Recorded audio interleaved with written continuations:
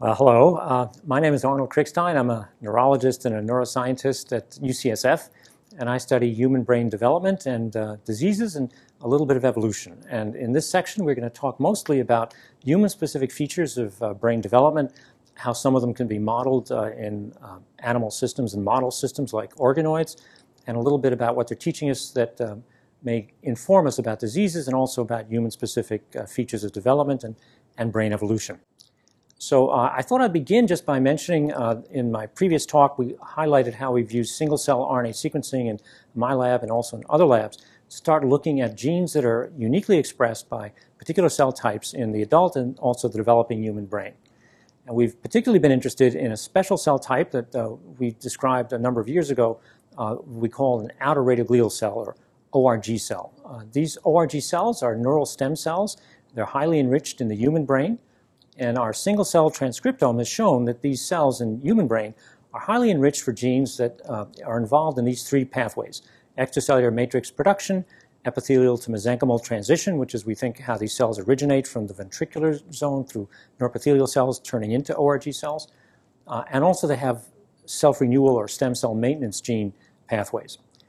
But each one of these enriched gene pathways that we found in these developing fetal cells in the human brain have been described in the literature not in developing human brain, but rather in tumors, as shown here, known as glioblastoma, glioblastoma multiforme.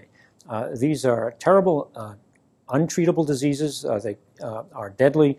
They usually strike patients in adulthood. They're not developmental diseases that occur in childhood. And yet we were very intrigued that they seem to contain gene expression signaling pathways that we find in development are unique to these outer radioglial cells. The outer radioglial cells are present only during brain development. They disappear, we think, before the patients are even born. So the fact that these enriched genes are found in a cell type in the tumor cells were particularly intriguing. And so we were able to look at single-cell gene expression patterns in tumors that were resected from patients at UCSF. And shown here is a heat map of gene expression in these tumors. And what I want to highlight is that the genes we found in ORG cells are shared by the most aggressive ones of these human glioblastoma brain tumors. That's highlighted in this red rectangle. So based on the fact that we see expression for this cell type genetically or molecularly in the tumor samples, we got some fresh samples from the OR. We sectioned them, stained them the way we do our normally developing fetal tissue, and then did time-lapse imaging, as shown here on the right. And what I want to highlight, if you pay attention to this cell in particular, it undergoes a mitotic behavior that we found previously that was unique to the fetal outer radioglial cells. So if I start this movie and you focus on the behavior of that cell, it undergoes what we call mitotic somal translocation. The nucleus translocated up along that fiber just prior to cell division. That behavior, mitotic somal translocation, as far as we know, is unique to these fetal cells, these cells that are present in the developing human brain. So we were very surprised to see the same cell type with many of the same dynamic behaviors I just showed you in adult tumors. So we've been pursuing that unexpected finding, and we have evidence that these cells are present in many, as I mentioned, of the most aggressive glioblastomas. And we have a hypothesis that this behavior, the mitotic somal translocation, the mitotic behavior, may contribute or may even be responsible for how very aggressive and invasive these tumors may be. These are very early days, and we're still exploring that hypothesis. But I want to mention it because it was an unexpected direction that our research has taken. And we've now been collaborating with experts in cancer biology at UCSF to try to pursue these questions further. The other way we've been using the information we've gained on molecular expression of individual cell types is to calibrate or to understand a little bit better models of human brain development that are becoming very popular. And I want to spend much of the rest of the time talking about organoids in particular, and especially what we call cerebral organoids, which are models of human brain development in a dish. Just to outline briefly how these are created, they start with a pluripotent stem cell. What I show here on the left is a skin cell which can be reprogrammed using those Yamanaka factors that were first introduced by Shinya Yamanaka, or similar reprogramming factors that can convert a adult cell, like a skin cell, into a pluripotent cell, like an embryonic stem cell. From those induced pluripotent stem cells, you can then derive neural progenitor cells using a variety of different protocols that seem to all have common features. that allow you to take this undifferentiated cell that can become any cell in the body and direct its differentiation down a pathway that leads to a neural stem cell. Beyond that point, you can allow these cells to aggregate or clump together. And that's shown in this induction molecule step called the neural rosette in the middle, where as they aggregate, they start to signal to each other and they organize themselves. And in a way, they self-organize in a way that kind of reproduces what would happen during normal, in this case, brain development. And they form little spheres or little clumps of tissue, shown here on the right, that as they become more developed, more mature, start producing neurons. And those neurons resemble the cells in the normally developing fetal brain. And they're referred to as cerebral or brain organoids. And those are the brief outlines of the protocols that I want to mention. I'm not going to go into great depth in terms of how we actually make these cells. There are many papers that have been published on these protocols. And I also want to mention that in addition to just growing them in these aggregate wells or cultures, people have now begun to apply a variety of different engineering techniques in order to try to get them to grow bigger, more mature, try to better recreate or better reproduce human features of development. And much of this has involved the use of scaffolds or bioreactors, which are symbolized in this diagram here. Just to show you how these cells look, at least in our hands, we've taken iPS colonies, shown here on the far left, created these aggregates known as embryoid bodies, driven them down that neural pathway, as I mentioned, to create neuroectoderm or neuroepithelium. They're like radial glial cells at one stage. They form rosettes. And then as they get more and more mature, they start resembling a more complicated cerebral or brain-like structure. Just to show you a little bit about the complexity of human brain development, I would refer some of you to the talk I gave a little bit earlier describing some of the complexities of the composition of the human brain as well as its structural organization. Some of that is schematically shown here.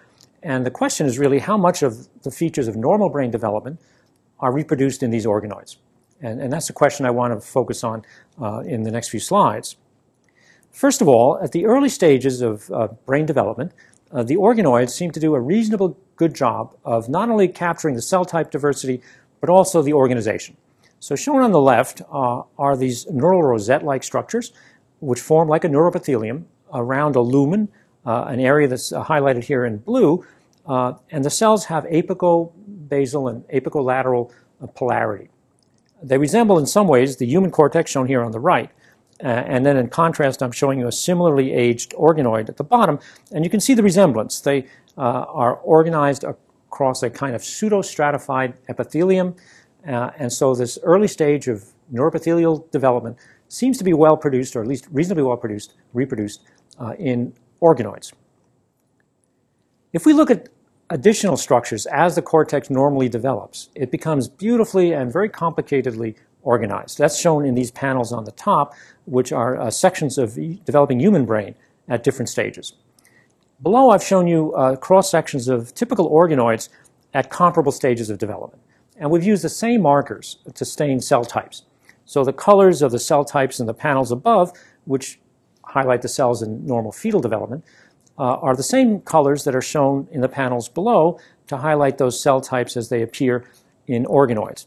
And what I want to emphasize here is while the rosettes shown at the beginning of the panel way over there on the left, are not too different than the progenitor zones in normally developing fetal brain, what's obviously missing is the highly structured organization of the rest of the brain. So the layers of the cortex, which are so exquisite in the top panels and change over time as the neurons mature and migrate and develop, are not well represented in the organoids. The organoids are much more chaotic, as shown below. They don't have the same laminar or layer-like organization, even though they do have at least some examples of the major cell types, which is reflected by the red dots and the green dots and the yellow dots. The cell types are there, but they're not distributed in the right proportions and certainly not in the right kind of cortical or layered organization. That's obvious just looking at these organs, the organoids. So they're missing other cell types that weren't highlighted in the previous slide, and those are mentioned here in the schematic. Endothelial cells, blood vessels, which these organoids don't have because they grow from endothelial cells that come from a different source that we don't find in these neural stem cells alone. They're also missing microglia, which are the immune cells that migrate into the brain from external sources.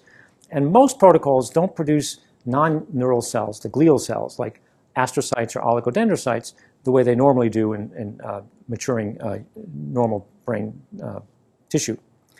The other thing that's missing is the extracerebral tissue. Of course, you're just mostly restricted to cerebral cortex.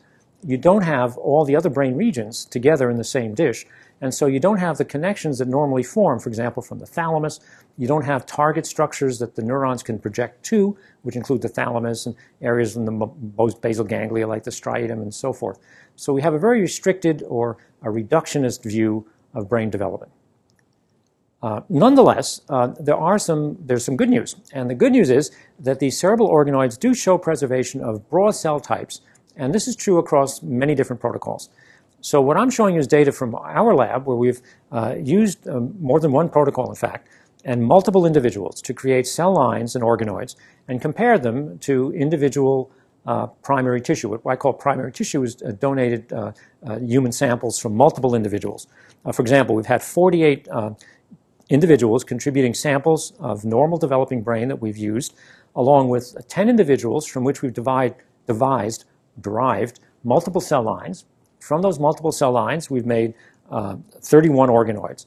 And we've looked across all the organoids and across all the normal human tissues at the cell types, the composition essentially, of different stages of development, and put them all together to see how well they compare. And that's shown bioinformatically in this panel, which shows clusters of cell types that are distinguished according to color in this example, that represent the major cell types that you'd expect to see in developing human cortex. The excitatory neurons, different stages of maturation, interneurons or inhibitory cells at different stages of maturation, the progenitor cells, including, of course, the radioglial cells, and neuroepithelial cells and intermediate progenitors, all the different cell types that have been described in developing human brain.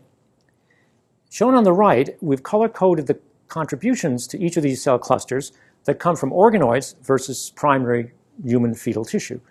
And as you can see, the pink and the brown dots are more or less intermingled in a kind of salt and pepper distribution, suggesting that there are cell types of all the major classes that we find both from primary human tissue and also from organoids. So at least we can say that the cell types in broad strokes are relatively similar.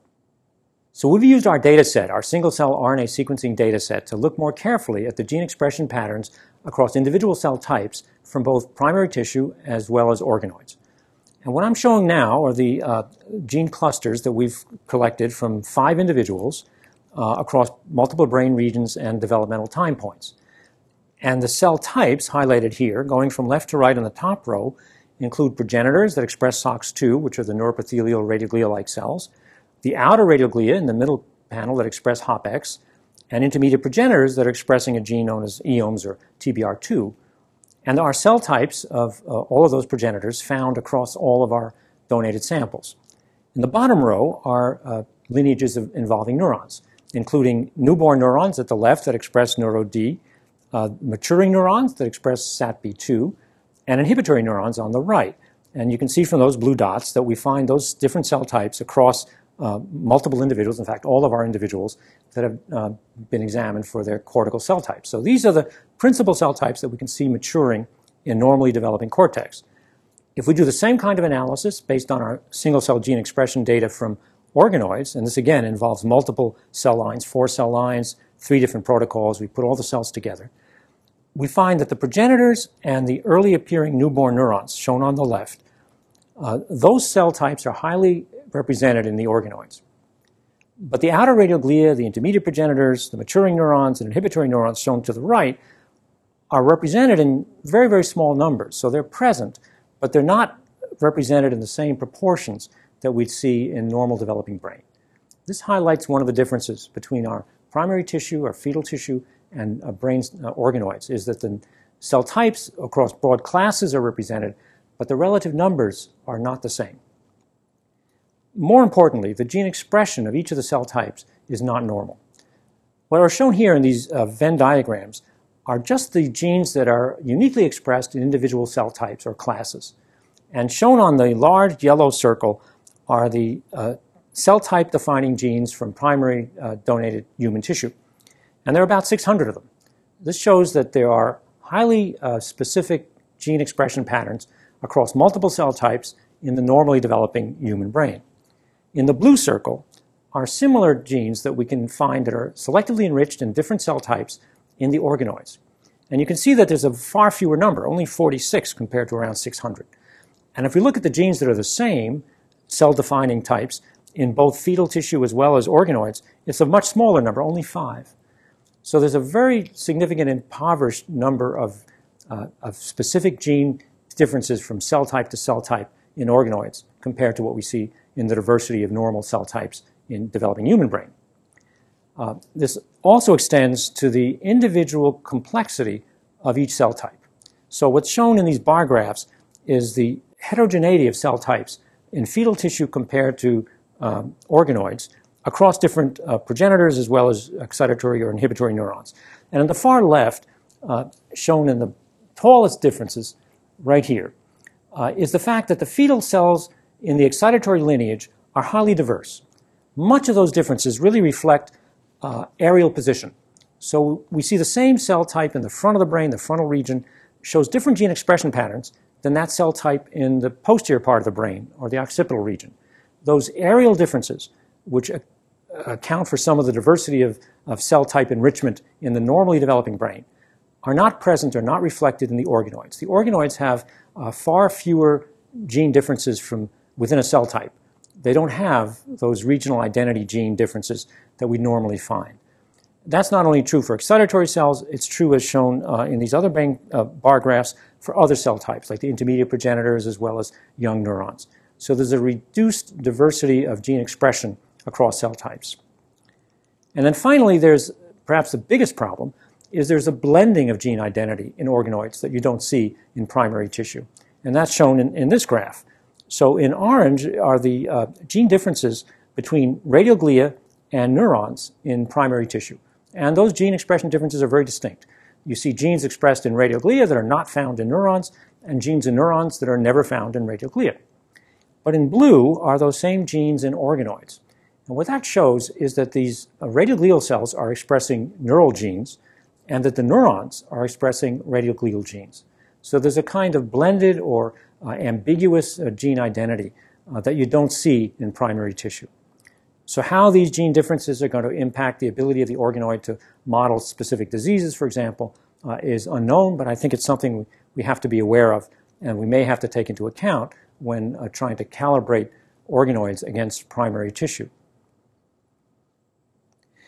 And one of the more dramatic differences that we see across all organoids compared to primary tissue is that the organoids are highly enriched in cell stress genes.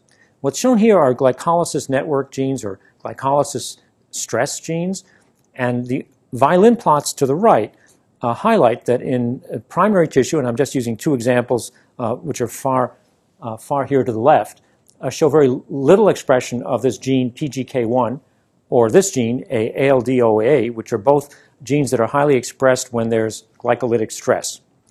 In the organoids, by comparison, this is across multiple samples of organoids, they all show highly enriched glycolysis network genes. In this case, these two genes, as an example, are highly enriched in the organoids compared to primary tissue. This is also true for genes that are associated with endoplasmic reticulum stress, metabolic stress. And once again, these two genes, which are just chosen as examples, are very lowly expressed in primary tissue, which are the first two violin plots, but all of them are highly enriched across protocols in the organoids. The organoids are, for some reason, under high levels of metabolic stress that are not seen in normal primary tissue. And then we looked at published data sets to see if our data in my lab happens to be different than what's been published in other protocols by other investigators. And I've highlighted here multiple published lists of gene expression in organoids using different protocols. They're all relatively similar, but they are different, and they're in different laboratories. All of them, across all these protocols, show enhanced glycolytic stress and endoplasmic reticulum stress pathways, just like the ones in our own hands. So there's something sort of fundamentally wrong or different in the protocols that people are using to generate organoids that put them under stress. And what the consequences of this stress enhancement might have and the use of these organoids either for studying normal development or disease, I think needs to be considered. So the caution here is that one should be careful when interpreting disease phenotypes in organoids that might be influenced by these metabolic stress pathways. And that's particularly important when studying metabolic disorders. However, we and others have been using organoids to study diseases, and I think if you do it properly, you can learn quite a bit about disease mechanisms that you probably can't understand or can't appreciate any other way. And one example I want to give you is for this disease known as lissencephaly. A normal MRI scan on the left shows a highly folded normal cortex. The one on the right shows a patient who has a form of Miller-Dieker lissencephaly, which is a very severe form of lissencephaly, which means the brain is smooth and it's also a little bit smaller, microcephalic. And that's shown on the right. It's a horrible disease. It's clearly a developmental disorder. The brain doesn't develop normally, and the cortical folds are entirely absent. So we were able to get skin fibroblasts from both normal patients and patients who had this form of genetic lissencephaly called Miller-Dieker syndrome. And this is work that was done by Marina Berstein, a very talented postdoc when she was in my lab. And from these patient and also normal patient or wild type normal individuals, she was able to derive organoids.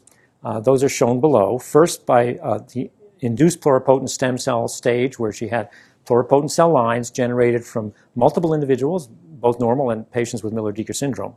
Those were then driven down a neural stem cell pathway, allowed to aggregate and form the kind of organoids that we've been discussing so far. And these are cross-sections of those organoids at different stages of maturation.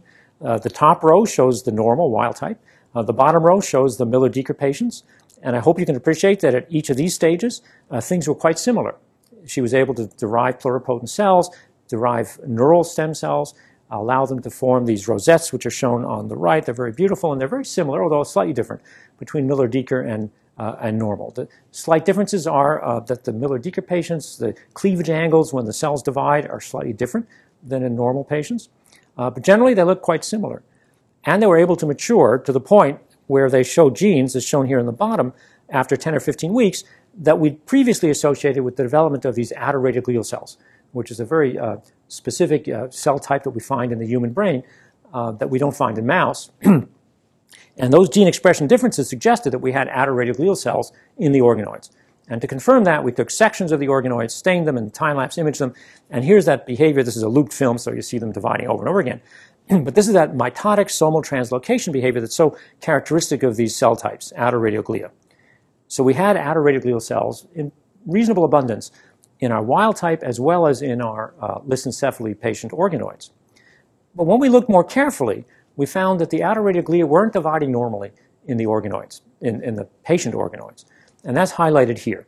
When the cells jumped, they jumped much longer distances than normal, but then having jumped that far, they failed to divide normally, either not dividing at all or taking hours and hours to divide, as shown here, instead of minutes, which is the normal case.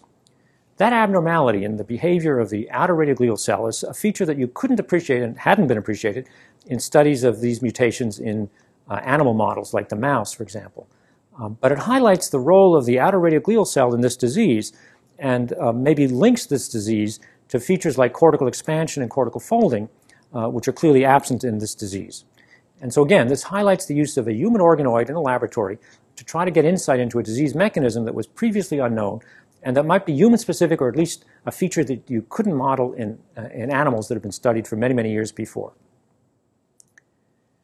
The other feature that we've been using organoids for is to look at human-specific features of brain development and evolution. This is something that we have trouble doing in primary tissue simply because we don't have, for example, fetal brain from multiple species like, for example, chimpanzee. And to study human-specific features of brain evolution, you really need to look at differences between human and our nearest or closest living relatives, which are the chimpanzees. Humans and chimpanzee diverged 6 to 8 million years ago.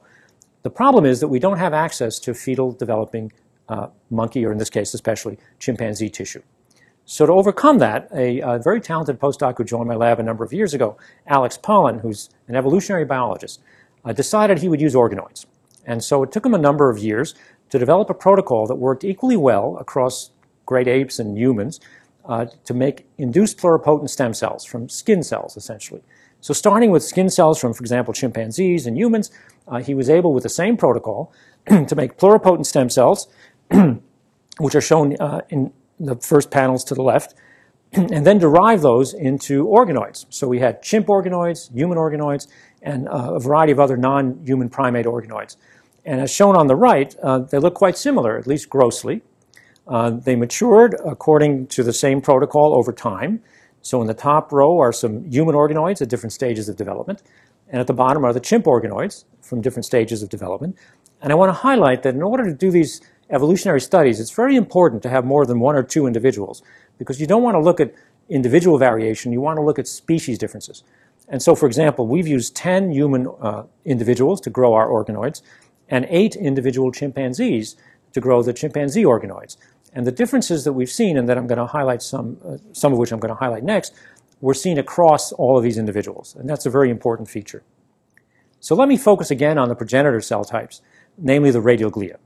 And we've been able to see, as shown here, human-specific genes in the radioglial cells, both in human primary tissue, which is fetal tissue, and organoids at the same stage of development, that are not found in chimpanzee or macaque. These are two non-human primates, and what's shown, if you look at the red dots, are highlighted genes that are either found in human but not in non-human primates, or found in non-human primates but not in humans. So these are genes that were either gained or lost in evolution when humans and chimpanzees diverged. And they're specific to this cell type, namely radioglia. And I want to highlight some of them in particular that are unique to outer radioglia, which is a particular cell type of interest to me. So what's shown here are 2 genes that are expressed in radioglia in both primary human tissue, which is shown in pink, and in human organoids, which are shown in brown, but not in either chimpanzee or in macaque monkey outer radioglia.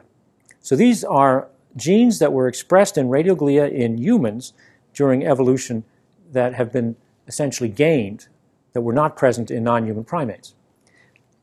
Looking at the other side of the equation, we can see genes that were actually lost in the evolution between chimpanzees and humans in this particular cell type. And that's an example that's shown here on the right, KPN-A4. This is a gene that's found in chimpanzee and gorilla radioglia, but was lost in human radioglia, as shown both in primary tissue and in organoids. So this now allows us to look at human-specific changes in gene expression in individual cell types. And I want to go back to one of the differences we highlighted in my first talk, the mTOR signaling pathway, which, as I showed earlier, was something that was enriched uniquely in outer radioglia during human brain development. Shown here on the left in a different sort of landscape map are a variety of different genes that are part of the mTOR signaling pathway, all of which are enriched in the outer radioglial cells in developing human brain. This is confirmed in tissue sections, shown here on the right, by the expression of a protein called PS6, which is essentially a readout of enhanced or activated mTOR signaling.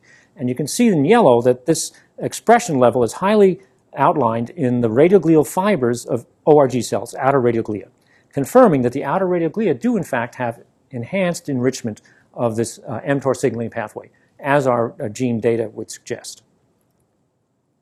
Now if we look at the genes from our organoids across species, which are shown here, and what I'm highlighting are just the mTOR signaling pathway genes in this heat map. And in primary human tissue, which is the fetal tissue that I described, for example, in my first talk, as we'd expect, there's enhancement of these genes, especially those that are activated in mTOR signaling. So that confirms what we've seen before.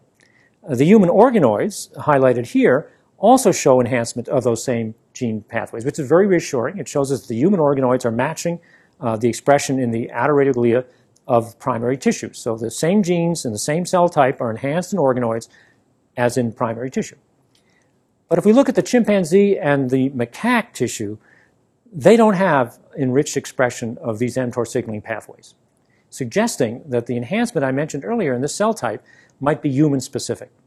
So to confirm that, we went to primary tissue. In this case, we had fetal tissue from the macaque monkey, and we were able to look at PS6, that readout of mTOR signaling.